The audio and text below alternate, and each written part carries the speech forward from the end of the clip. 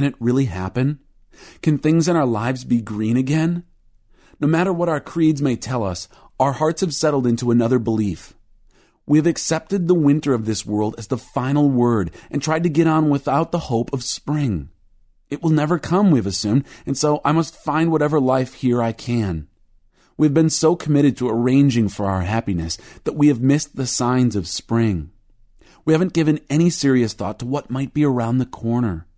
Were eternity to appear tomorrow, we would be as shocked as I have been with the return of spring this week, only more so. Our practical agnosticism would be revealed. Pascal declared, "Our imagination so powerfully magnifies time by continual reflections upon it, and so diminishes eternity. For want of reflection, that we make a nothing of eternity and an eternity of nothing." But of course we aspire to happiness we can enjoy now. Our hearts have no place else to go. We have made a nothing of eternity. If I told you that your income would triple next year and that European vacation you've wanted is just around the corner, you'd be excited, hopeful. The future would look promising. It seems possible, desirable. But our ideas of heaven, while possible, aren't all that desirable.